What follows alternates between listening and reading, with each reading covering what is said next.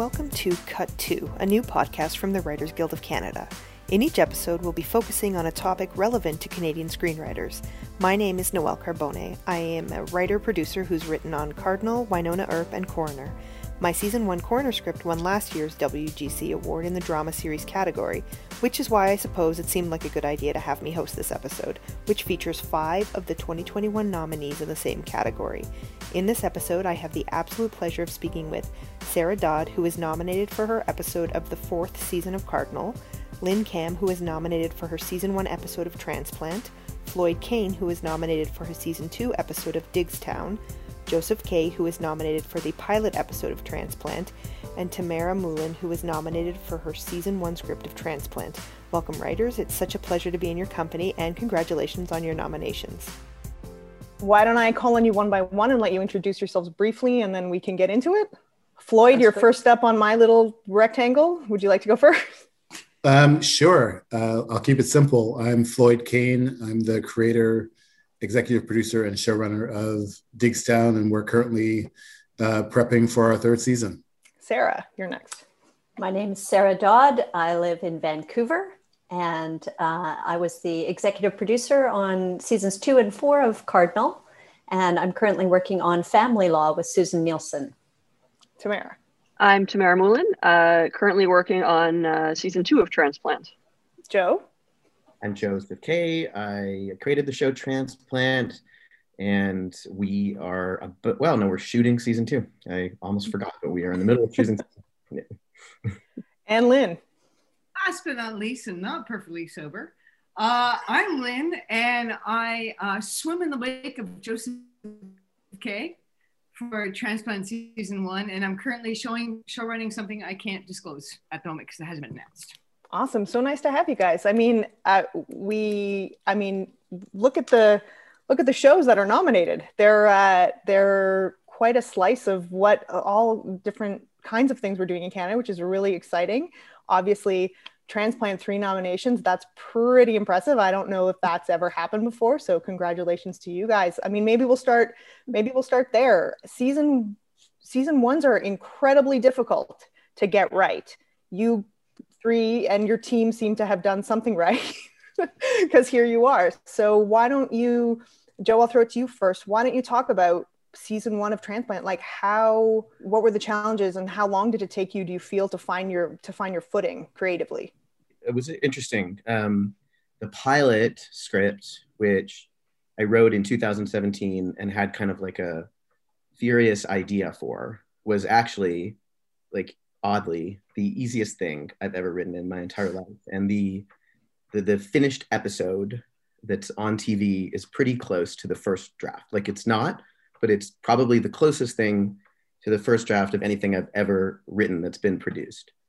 The second episode of Transplant was Lynn was there and we wrote it like 1,000 times easily, you know? And so, easily. At least 1,000. Easily. Well, the first episode was the easiest thing.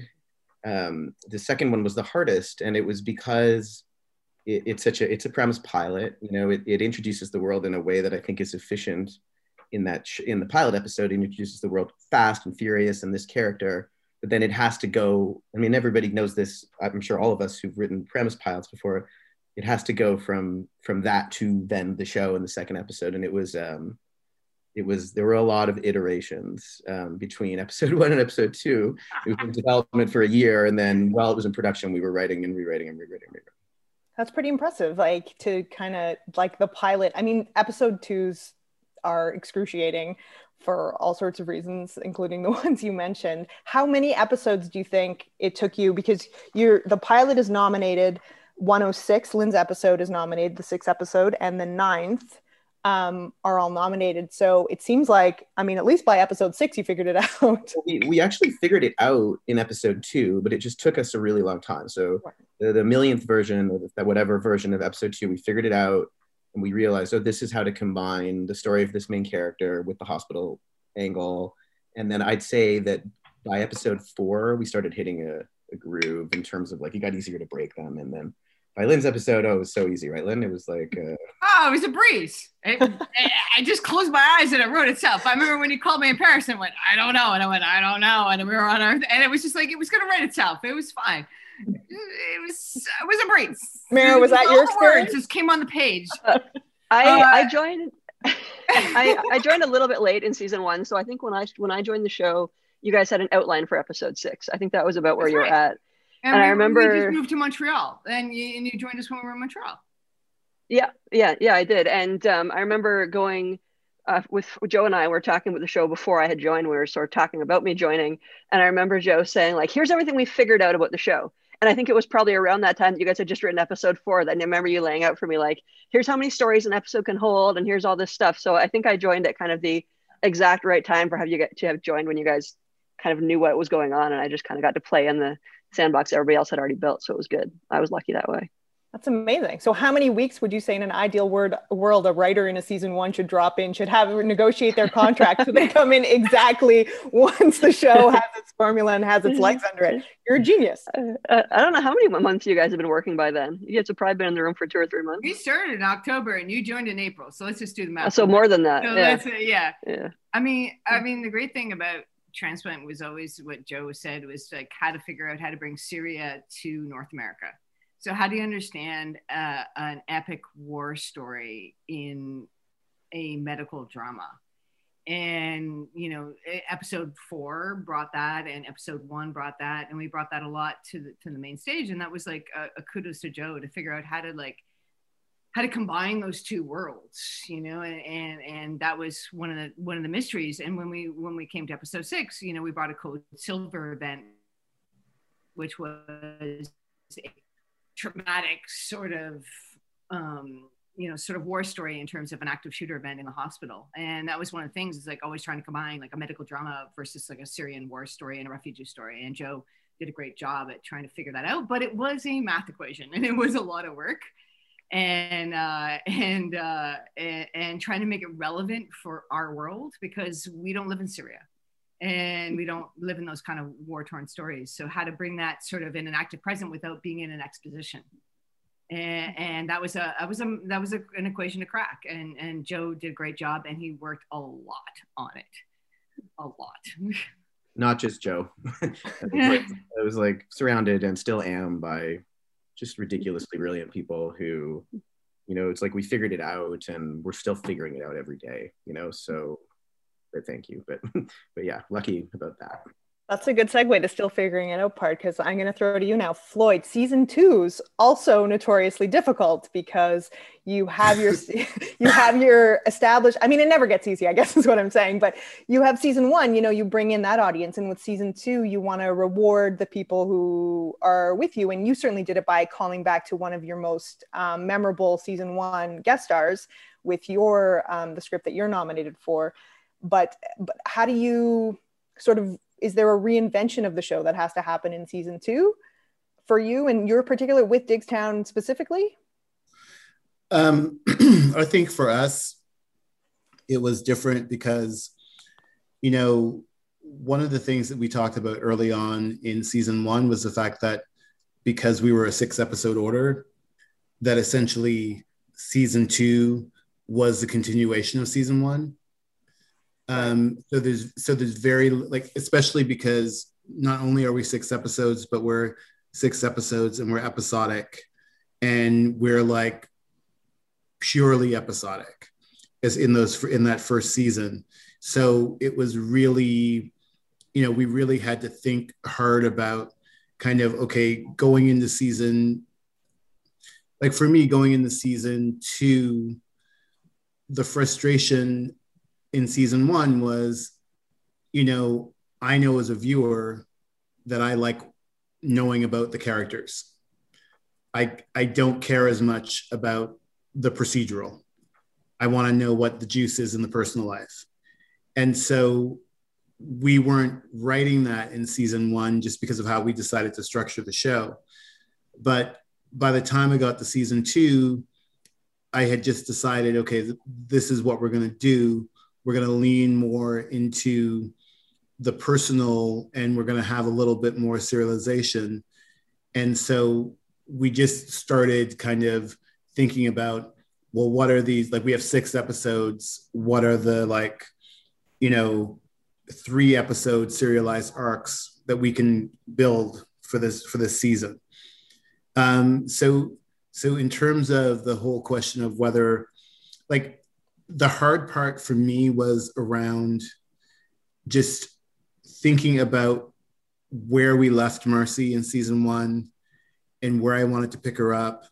And really it's about figuring out, because we're a location driven show. So I'm always trying to think of, okay, so last season we only spent like 1 day in Preston, which is the community that Marcy's actually from. So we only spent 1 day shooting there. So I wanted to kind of figure out, let's plan to shoot like 3 or 4 days there in season 2. And how do we do that? And then it really became about, like, what's the story that you want to tell? And I knew before going into the writing room, and typically this, how it works on our show is, before I go into the room with the writers, I have a sense of what stories I want to tell. And so it's like, I knew I wanted to do something involving a cop and the death of a Black person, but I didn't want to do something I didn't want to do a shooting. Right. Because I felt like that was like, it just was in the news all the time, and it just felt very present. And so the idea of doing it the hit and run, that was kind of where we ended up. And then by the time we got to episode 3, I love Billy McClellan. I think he's an amazing actor, and we really wanted to bring Willie back. And it just was a no-brainer to kind of do that story. And of course, having watched The Staircase, it was sort of like a bit of the inspiration of, oh yeah, we could do this. So, yeah, I don't think it was harder, but I do think that every season we're tweaking the recipe, right? And I think right. This season, in this season, we're about to shoot season 3, and in a way, it's like a different challenge in that we've been off the air for like a year and a half. So it's like, how do you really have to actually make the first episode a pilot again. Right. And so so those have been the things that we've been the challenges. But no, it's just about that tweaking and trying to just figure out what's going to work for the show. Got it. And Sarah, this is your second go round on the super murdery Cardinal train. Yes, I'm sorry we didn't get to cross paths on our Cardinal seasons. I'll try not to take it personally. Me too. So with season 4, you've got 3 incredibly successful seasons under your belt already, the show. And then for you personally already with season 2, what's it like staring down the barrel of season 4 and going how do you make it new and special, but keep the secret sauce? Well, we were given a great gift by the broadcaster in knowing that it was going to be our final season. And as sad as it is to be told it's the last season, it's always better to know in advance, I think, because I've been on this show where we thought we would have more seasons and we left all of our main characters with, armed guys coming through the windows to kill them all. And that was the end of the show. So it's really nice to know it's the last season, because then you can do all the things that you want to do to wrap it up in a really satisfying way for the fans, for the actors, for the writers.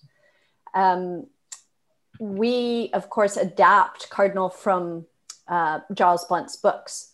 So we had already burned through a lot of the books, seasons 1, 2, and 3. We burned through 2 in season 3. We took 2 books. Yes, that's right. And so it felt like a natural time to conclude. And the central relationship, of course, of Cardinal and Delorme was top of mind, and wanting to take them on a satisfying journey in their relationship. The case was really,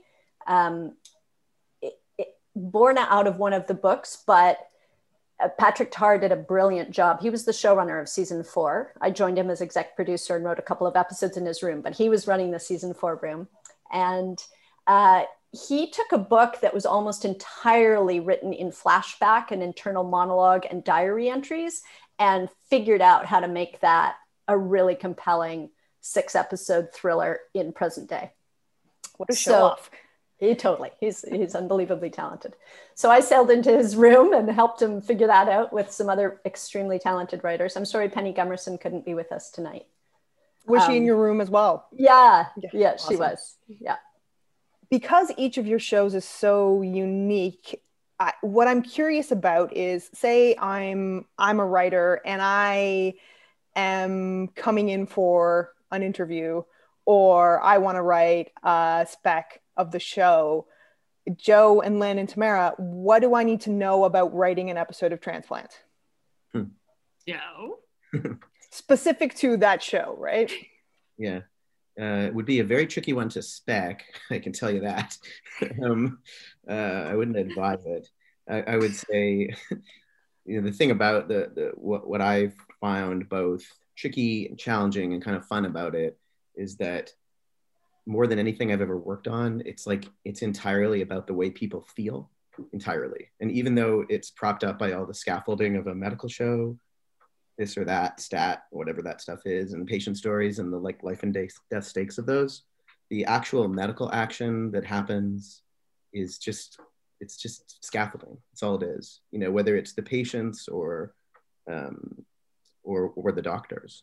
And so it's only really like the health part of it, and so it's only really ever about how those people feel, and then how the main characters, like sort of what Floyd was saying before about the procedural side of his show, like that exists and that's the point to that, but you care about the main characters.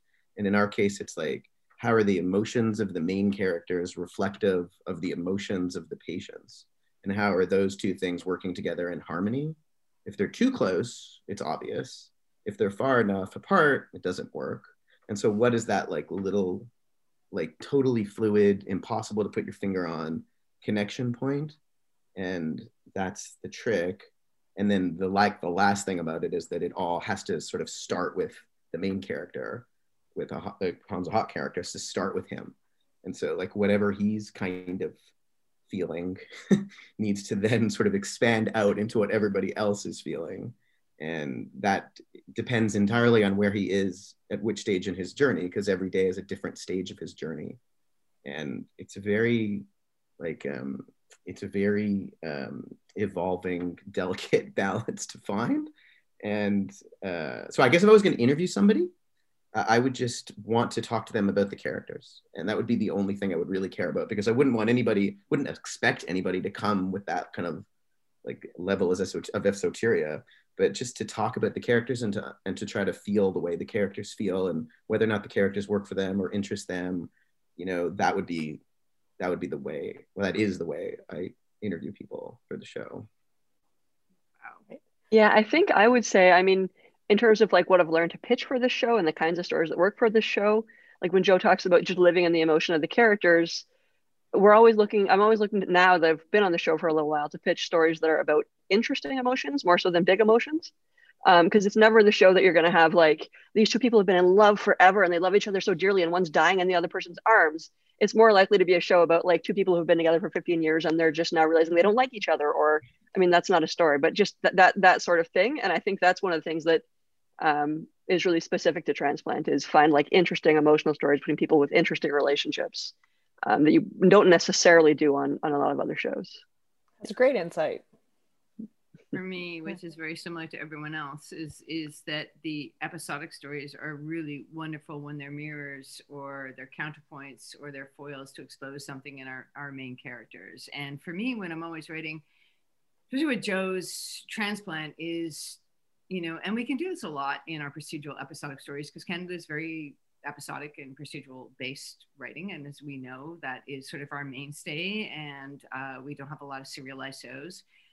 But what Joe tried to do was always try to move the needle forward. So for me, when the episode was where are the characters starting or where are they ending in the episode, and it should be different. and that it goes from number 1, number 2, number 3, number 4 on the call sheet. So I was always looking to think about those and start with an A story with the lead, and then move forward from there and go, okay, they should be different. They either have reversed or they have made the choice that you didn't think. It doesn't mean they always have the hero choice, because that's the obvious choice. But they have moved either in reverse or treaded water. But I think we can really very simply concentrate on our episodic stories and stay in the same place. And you shouldn't. You're 1, 2, 3, 4, 5 on the call sheet should move. Right. Have a little fun with them. And Joe allowed us to do that. And we even had sex in episode 6. Which we didn't have in a lot of episodes. We had a little sex, and we had middle-aged sex. And if you followed on the Twitterverse, they were on Carmen, who is one of our great writers, who was on season 2 as well, would always be like, we're all about the middle-aged love stories, and we have a really big one. And they did fantastic in that episode. And I was very proud that everyone moved the needle forward on that. So Joe was really big about moving characters forward, and whether they be back or forward, but they moved.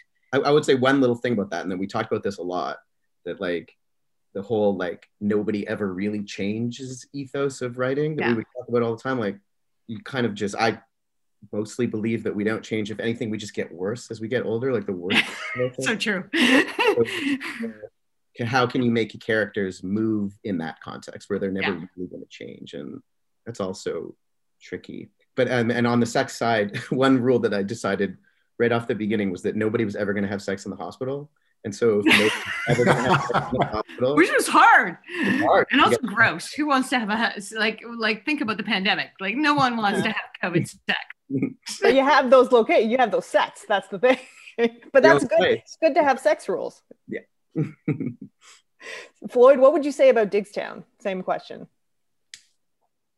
What do I need to know if I want to come in and try and convince you that I can write an episode of Digstown? I think you just have to, I would say, first of all, you have to be someone who's not afraid to write from different perspectives. And you have to be willing to kind of like, and a big part of that for me is being somebody who, displays a level of empathy as a person. Because I think that's really the only way you can do that. If you're writing from someone else's experience.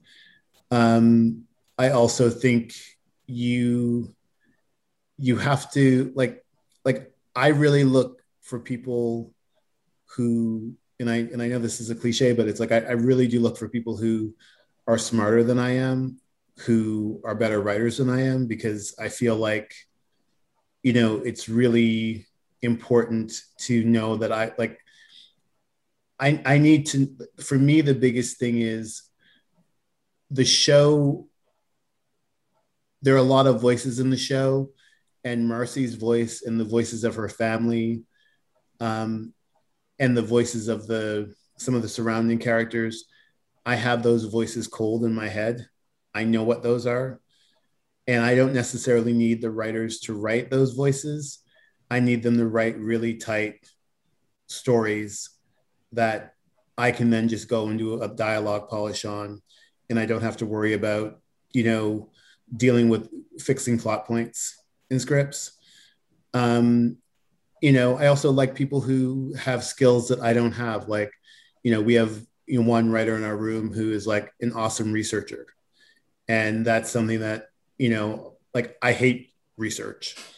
It's one of those things where I'm like, when someone says to me, well, it would really happen this way. I'm like, I don't care. Let's just let's figure out the story and find the emotion first. And then we'll go back and figure out the truth of it and decide which is better for the story.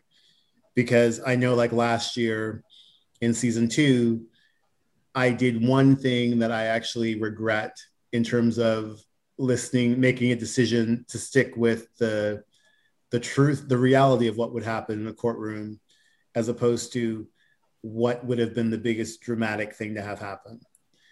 And every time I watch the episode, I just get frustrated because I'm like, I should not have listened to the lawyer. I should have just like gone ahead and just made something up. But, you know, you live and learn. But yeah, I mean, those are the general things that I look for. Like, I just don't, I think, you know, for me, the key is just I don't want you to be afraid. Like, don't be afraid to write characters that are not part of your like everyday existence. Like, I really think that's the most important thing. And I think that's the thing that, you know, I think that's something that we deal with a lot now. So I really try to encourage, like, because my show is about, like, I want my show to be as inclusive as possible.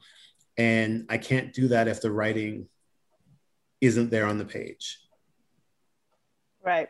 There's a certain element you can bring to it that you're not looking for. There's something, but beyond that, you need the writers in your room to bring that outside perspective. Yeah. Yeah. And Sarah, what about, I mean, Cardinal's such a dark, super serialized, what is someone who's going to go down that path of writing an episode of Cardinal need to know? Yeah, well, I think thinking back to season 2, when I was putting my tiny room together, there were 3 of us. I was nervous because I had such a tight time frame in terms of, okay, we have 6 weeks to break 6 episodes, and I get a first draft and a second draft from my writers, and that's it. No writer's room, just me after that. Me and however many rewrites I need to do, alone in North Bay. So I went in from a place of, okay, I just like Floyd, I want people who are smarter than me. I want people who are great with plot, great with procedure, who can come up with all the cool twists and turns that I'm not going to think of. I might have the first bad idea, and they're going to have that 8th idea that would take me 9 years to get to. But they're, you know. Right. But certainly the writers I worked with were all coming from different complementary strengths as well. So, you know, Jenica Harper had poetry and fiction and half-hour comedy and 1-hour drama chops. And Alison Bingaman had this long list of procedural credits. And Penny Gummerson was helping as a story editor as well. So I had a really diverse group of writers in terms of complementary skill sets, and all making me look very good. And Gemma Holdway came in as our intern and then eventually story editor. So yeah, I think I was definitely looking for people who love thrillers, who love crime dramas, who love building the puzzle of a procedural, but understood that this was a totally different pace and tone than your classic procedural episodic of the week. I mean, we took the time to think about imagery and cinematic moments and moments of quiet that we just would never do in Ransom or Motive or any of these other shows I've worked on. It's true. My experience in the Cardinal room was the same. I was like focusing so much more on the stage direction than the action lines than I ever had before. And it was actually kind of awesome because, I mean, sort of Cardinal's known for being sort of monosyllabic and like not really expressing himself. And there's a freedom that comes with that. And you do have to work a different part of your brain when you can't rely on, you know, banter or, you know, jokes. And it's not the jokiest of shows. Absolutely. And taking what would have been a page of dialogue in a different show and boiling it down to 2 lines. Yeah. Yeah.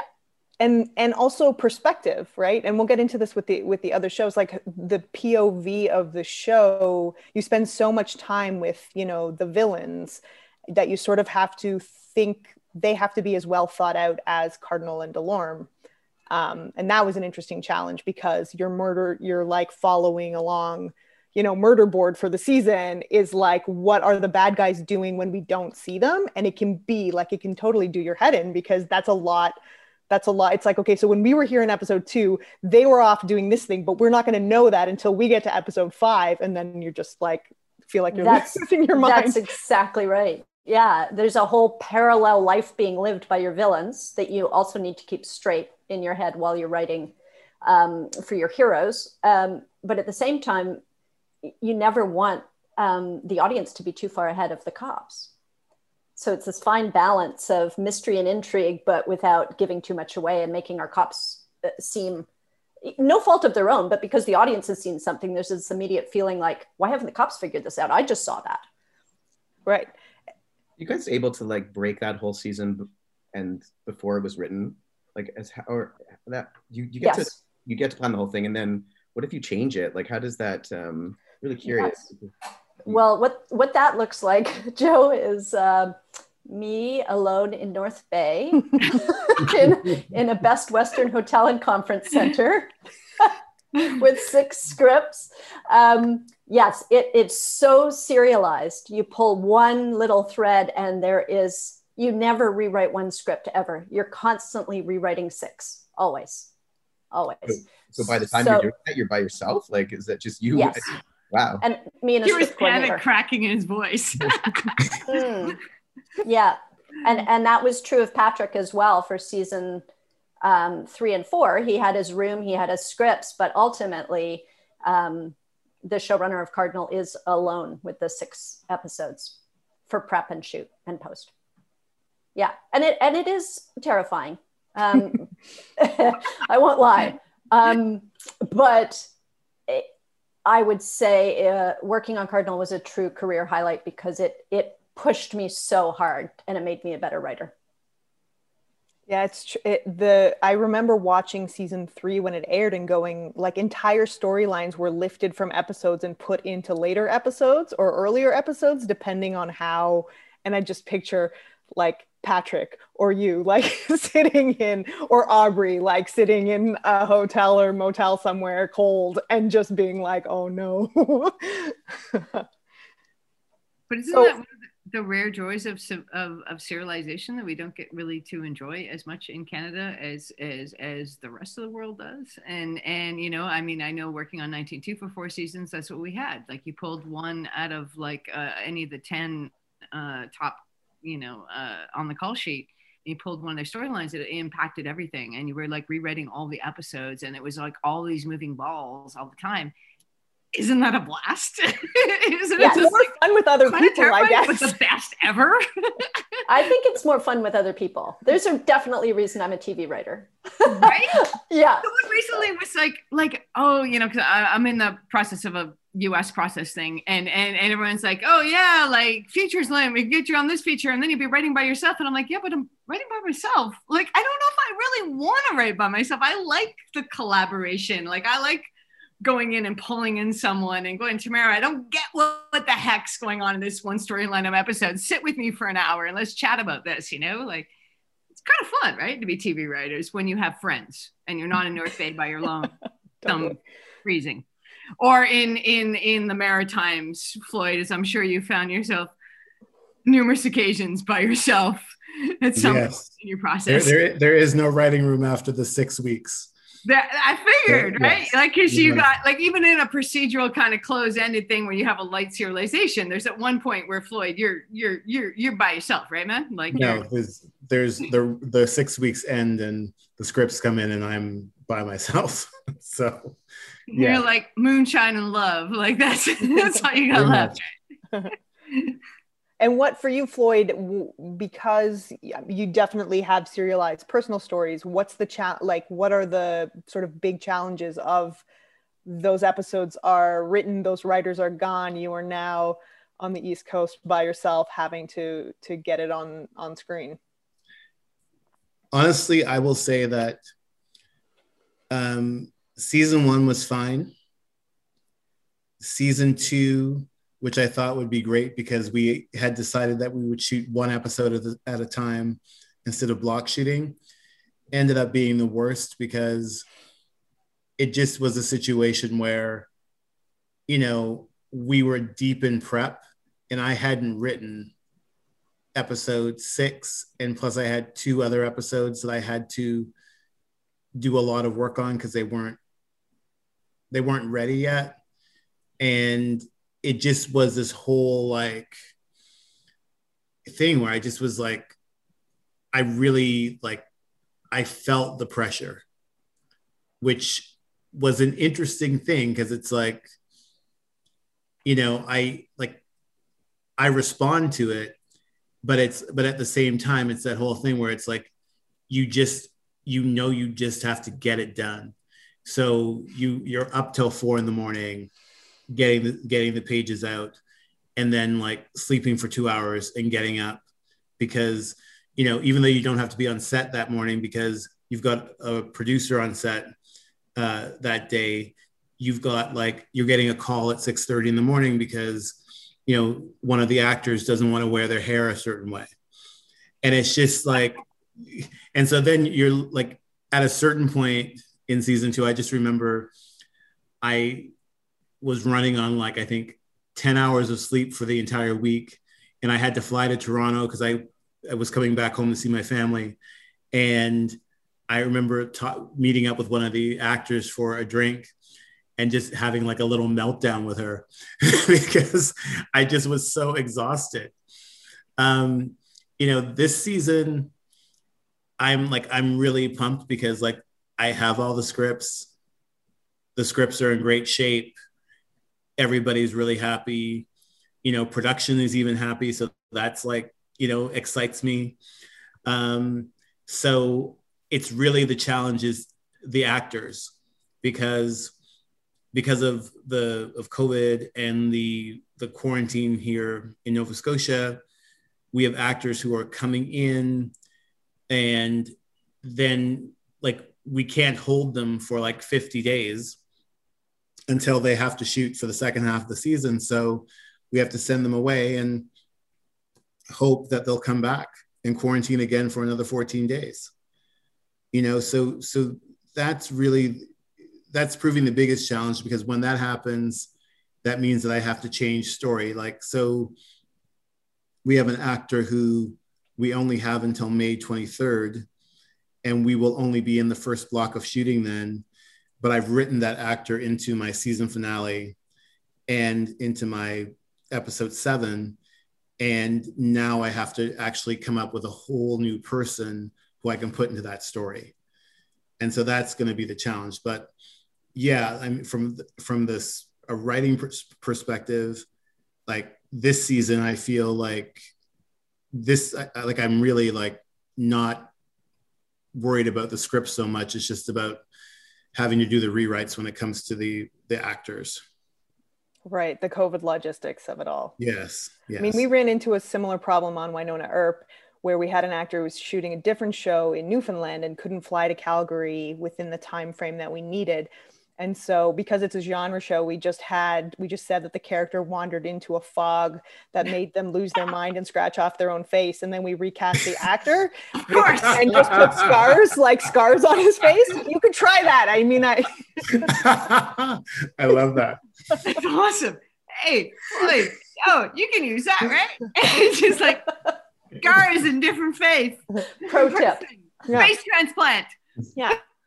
Just if it helps. I offer it if it helps. And with transplant, in terms of POV, we're obviously Bash is our lead. He's our way into the story. He's the heart of the stories. In terms of like, did you ever experiment going out of POV with scenes where the doctors? You have obviously like a big ensemble, so there's lots of opportunity there to have scenes without him in them. How do you find that balance? Yeah, so it was deliberately and intentionally like a V. It was going to be where we start with like a V that's much more narrow at the peak, where we're only from his perspective for the first few episodes mostly, and then the show just kind of widens out, and it widens out and widens out. He still always will be the heart, but he's always the anchor. And so we definitely will, in the first season, we gradually allow the ensemble to take up more real estate from their own point of view without Bash in it. And then just kind of widens. And then it reached a sort of widening state. And so we kind of looked really closely at The Good Wife, the way they did that in the first season. And they really started with her point of view and just gently expanded the world. And so, and that's how we still write it. but I'd say like the scripts are always like 50 to 54 pages. And of every script, like Vash's story is 26 pages, usually, generally. It works out to right around half. And like I said, in his like the core emotion of his story will generally define the core emotion in some way of everybody else's story.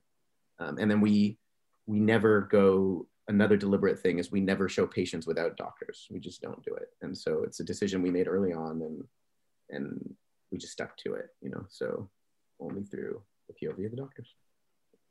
And Lynn, in your episode, you start off with this really great active shooter in the hospital situation that turns out to be, do you want to kind of explain it? Joe had already come with a really great arsenal of consultants, and one of them was a OR doctor at St. Mike's in Toronto, and he told us about these active shooter simulations. And when no one picked it up, I was like, dude, hey, middle of the season, let's do it. So I was like, here's Syria, and we have this active shooter simulation which triggers his PTSD. But we emotionally locate each one of the characters in that opening sequence. And I think that's a key thing, is to always look at the emotion of the characters, emotionally locate them early, and see what the trajectory is in the episode. So we have great cast, and you know, as we all know, you write to your cast. So there's great cast on Transplant. You know, we have John Hannah, we have Aisha, we have Jim Watson, we have Laurence Leboeuf. We have like a lot of incredible actors in that. So we have a buffet to write for, with like great strengths. And as writers, you always like write to your strengths of your actors. And when you have such a great field, you're like, hey, we can play, right? So, you know, we knew we could write a lot for them, and they would take the ball and run for it. So when we started with that active shooter thing, it was like, okay, let's look at them and find a trajectory for them in that episode where we need them to turn, and what's going to happen for them in the back half. So that was a big part of that conversation, is like, where do we take these characters and where do we need to do them to kick them towards the end of the season?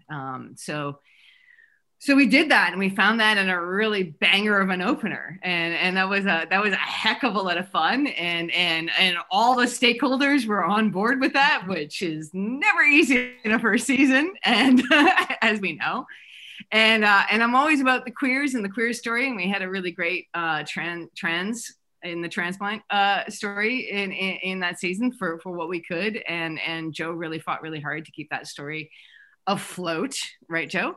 And because we had a lot of people picking at that, and so it was a really fun episode to write, just in terms of like each one of the characters has a full arc, and we turn them, and they go somewhere, and we send them on a trajectory towards the end of the season. So it was, for me, a heck of a lot of fun. There was a lot of energy. There was a lot of action meeting emotion in terms of scenes. There was a lot of conflicting things where like one character was in one headspace, the other character's in another headspace, and then we got to trigger Vash's PTSD in a big full-on way, where he had an active time jump and didn't remember an hour of his day. Where do you get to see a procedural where your hero is fucking up? And it's just like, I don't know what I've done in my last hour of my day. And it's a real Belle Let's Talk episode of, you know, it's about mental health. And I had a lot of fun writing it, and definitely had a lot of the notes. when you push boundaries, you get a heck of a lot of the notes, and right. Something on that episode that you really need on a show like Transplant, when there's so many stories and so many things to do, especially in a first season, is that she was in the room, but she came with a really strong pitch, and the pitch contained both the active shooter drill beginning and how that kind of defined the episode, and also this patient story with the trans kid, and they were two really strong and sort of well thought out story ideas that would anchor the episode. You know, each big and so when you get that as a showrunner in that situation, you're like, oh, good, you know, we have something. And Tamara's episode as well, like in episode 9 of season 1, she has a really beautiful story about a young woman who has a psychotic break and just onset schizophrenia, and it wasn't something that we had done, and it was something really important to us. And again, Belle Let's Talk, and you just really need, you have like, as a showrunner, you have these ideas of the character arcs and things you want to do, but then you really need the writers to come with big ideas like that that just anchor the episode, and that those two of those scripts did that really well. And speaking to Tamara's episode, that beautiful story, that heartbreaking story, it's not a surgical story, it's a psychological story. So was there some kind of, do you have to figure out how to make that work within the confines, for lack of a better word, of what the show had already delivered, which is like not a ton of those kinds of stories? Yeah, it was interesting because we don't, like, a lot of the time in the show, you kind of get to later in the episode and there's some big medical complication that turns the story. And with this, it was sort of like, we know we have this character and we have this emotional situation, we had to figure out where that goes. And I think it was actually a lot like what we talked about earlier, which is we got to a point where we just have to sit in the emotion of this and like, and look, what's the reality of what this looks like for people who are going through this.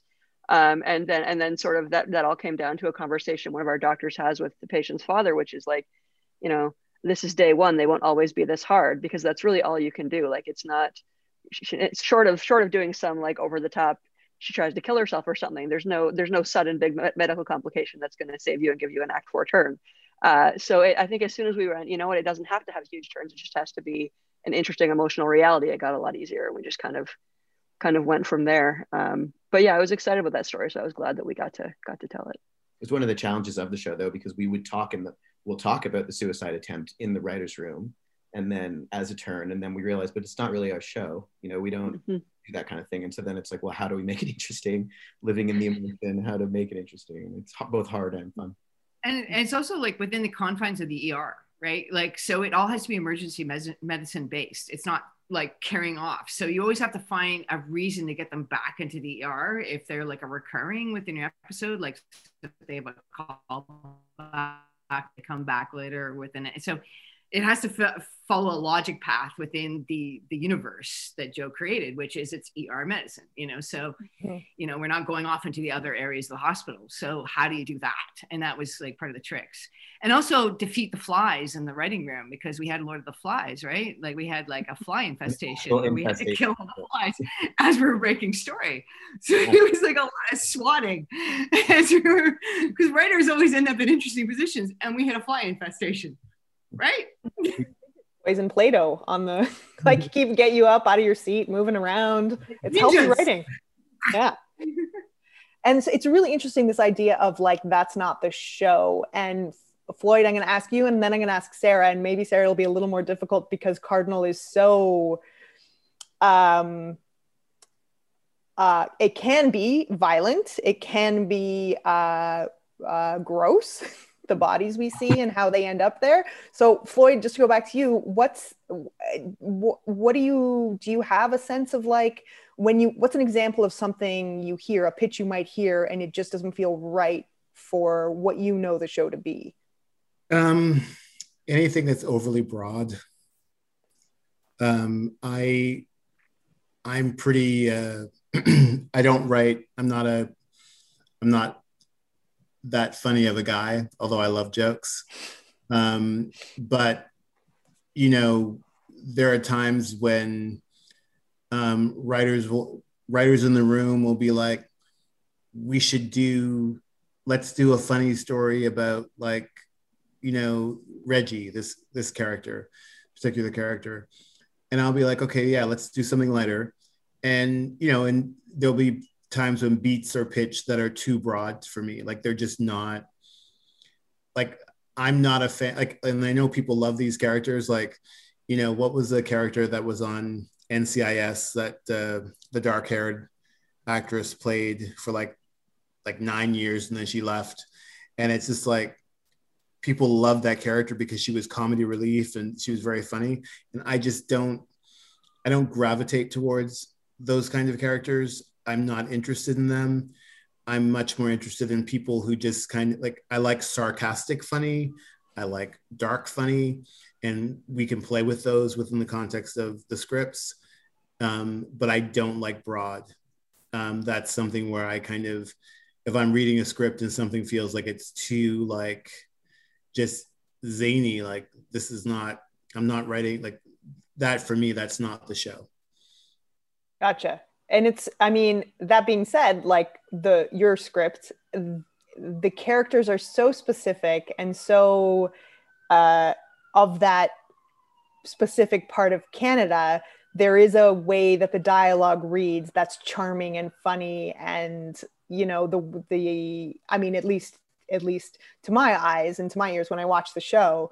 And I know sometimes, and I'm not saying, you know, that we're in small town territory, but how do you do is it sometimes do writers sometimes fall into a trap of like writing too folksy for your world?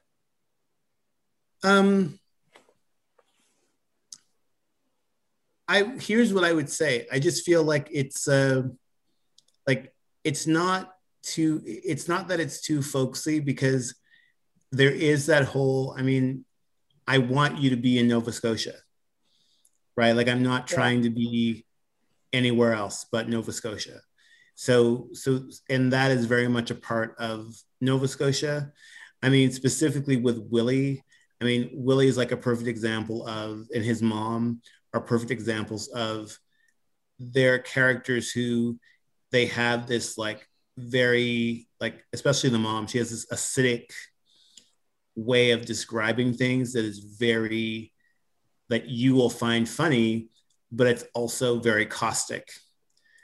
And I like that part of it, you know, because Maritimers have a way of turning a phrase where they'll say things and you won't know if you're being insulted or not. and so that I love.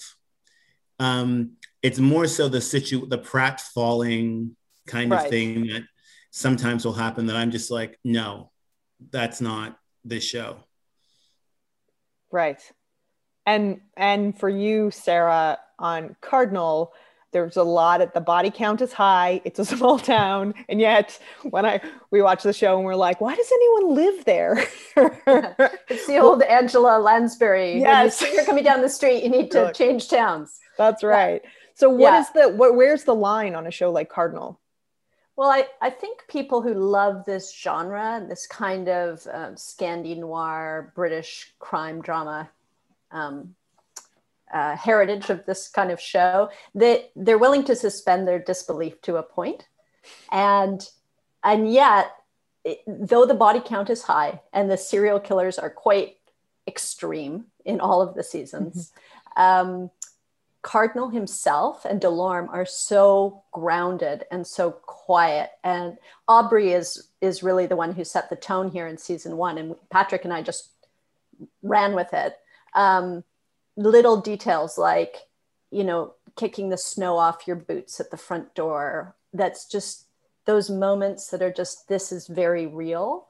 And I think it's that, I don't know, that contrast between grounded, gritty, mundane, bucolic town where nothing big should happen, and then this extreme thriller aspect that kind of rocks everybody to the core. You can almost put yourself into it because they're like people you know, they're like your neighbors or your relatives anywhere in Canada, and yet it's safe to watch. It's thrilling to watch because you don't have to experience the horror in your real life. I think it's cathartic, like any horror movie, really, or thriller. Mm-hmm. It's interesting. I don't think that I made the connection between how nice it is to have two, I'm not going to say boring, but like regular people at the heart of this whirling dervish of chaos and crime and murder. But it is true, like the details of, I notice it certainly in your script, just things like, we go back to talking about the action lines and how important they are, and the descriptions, how important they are in a show like this, that just, you know, when they go to the autopsy suite and Len's like, yeah, so there's, you know, what it looks like is this victim was dragging a cinder block through the snow, and because there was so much exertion, they were sweating and the sweat froze and then the chain ripped their skin. And it's like, that's really gross, but that's kind of weirdly beautiful in a detail that I don't know that I've read anywhere else. Yeah, it's very grotesque and macabre, but it's also very again, it's grounded. There are consequences for every gruesome action in the show. So it's never escapist in that sense. You know, it's very much like, I don't know. I think it taps into this very popular desire to watch true crime. And you see that grisly headline in the newspaper and you have to read the story about what happened. It's just part of the human condition for a lot of viewers. And I know certainly when we were talking about season 3, I'm sure it's true of your season 2 and season 4 as well, the idea of the kinds of bodies that you put on screen and how you put them on screen. And if there's like, despite the fact that the audience expects a certain thing from this kind of show, and this show specifically, there's a respectfulness and a desire to put the internal life of this person who's died on screen, which sort of like allows them to live beyond the gruesome thing that happened to them, that I always really appreciated about the show, the sensibility of the show. Yeah, I mean, to Floyd's point about not being broad, we're not the kind of show that would have somebody cracking jokes over a dead body, for example. Like, there's definitely a respect and a kind of an understanding that this was someone who was loved. This was someone who lived a life, and we're not.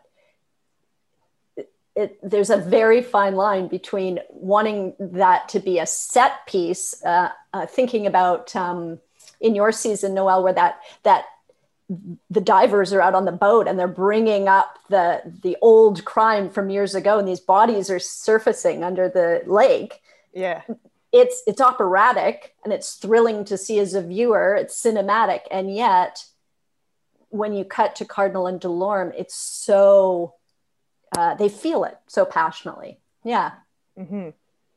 And Floyd, if we can go back to Digstown for a second, can you talk about, like, morality may not be the right word, but you know, your show is so interesting in that, you know, you were dealing with legal aid, which isn't what we normally see in a law show. You know, it's not the fancy suits and the wardrobe's great. I'm not dissing the wardrobe, but it's the people that they are dealing with on a daily basis.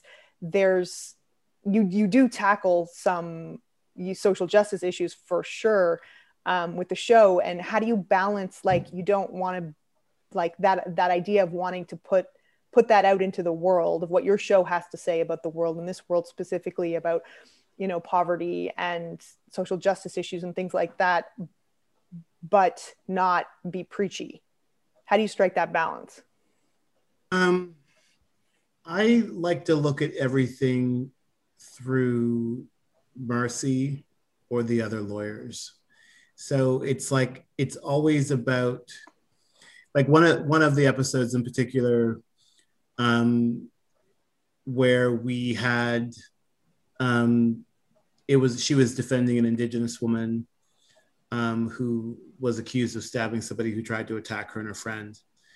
And one of the things that for me was, like, it was about, like, even though the story was about Marcy trying to get justice for this woman, it was also about Marcy understanding, as a Black Nova Scotian, the differences and the similarities between our struggle as Black Nova Scotians and the struggle of Indigenous people who are in Nova Scotia.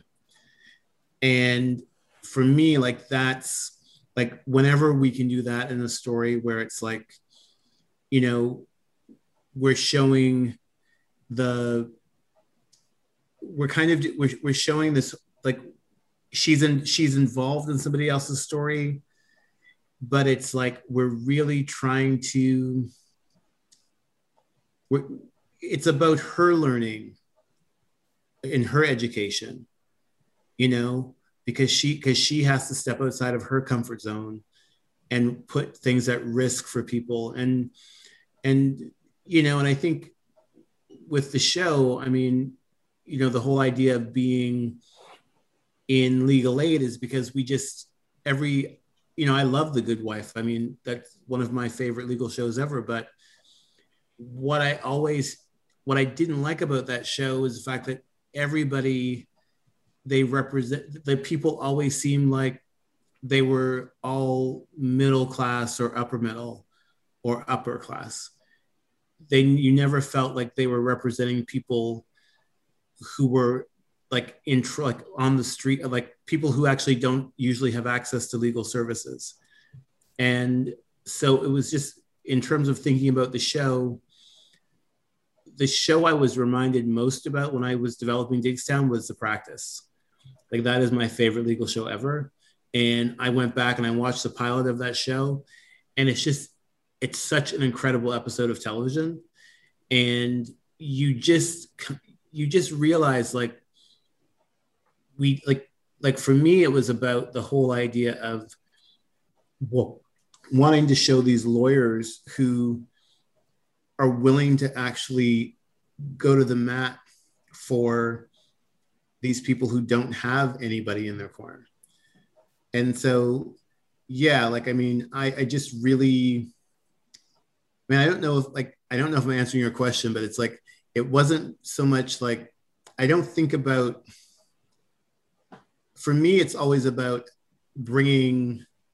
shining a light on something that we don't talk about, or something that's happening in the real world that we really just, a lot of people don't know about. Like, I just very quickly, it's like, right now there's this like case going through the Human Rights Commission in Nova Scotia involving a woman who was sexually assaulted, and she called the cops. Like, she did the exact right thing. She called the cops. The cops didn't show up at her house or reach out to her until like for days later. By the time they reached out to her, the place where the assault, she told them where the assault happened. By the time they went to check it out, all the evidence was, like, physical evidence was gone, and she's now taken them to the Human Rights Commission. So I wanted to do something on Digstown where it's like, I want to tell a story about how cops deal with sexual assault when it comes to the LGBTQ community. And so that's what we ended up taking, like, a situation where we have, a gay man who's sexually assaulted, the cops don't investigate properly, and this man takes the cops to the Human Rights Commission. And I want to put Marcy in that story, and the whole taking on the police and actually challenging, sort of like, looking at the real stats in terms of how the police investigate a sexual assault when it comes to gay men. So those are the kind of things that I feel like we can do with the show. I think you smartly pointed out that if Marcy has something to learn, then it doesn't feel like your show is putting on a morality play for the audience, because she's going through it too. And I think that's really, really interesting. This has been amazing. We've gone over our hour time limit. I feel like I could keep talking to you guys forever about all your brilliant writing and your brilliant shows. Thank you so much.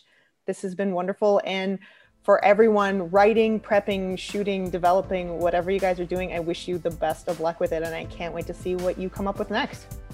Thank you so much. Thanks, Noelle. Thanks, Noelle. You've been listening to Cut 2, a podcast from the Writers Guild of Canada. Thanks again to Sarah Dodd, Floyd Kane, Joseph Kay, Lynn Cam, and Tamara Moulin for offering such great insights into writing television drama.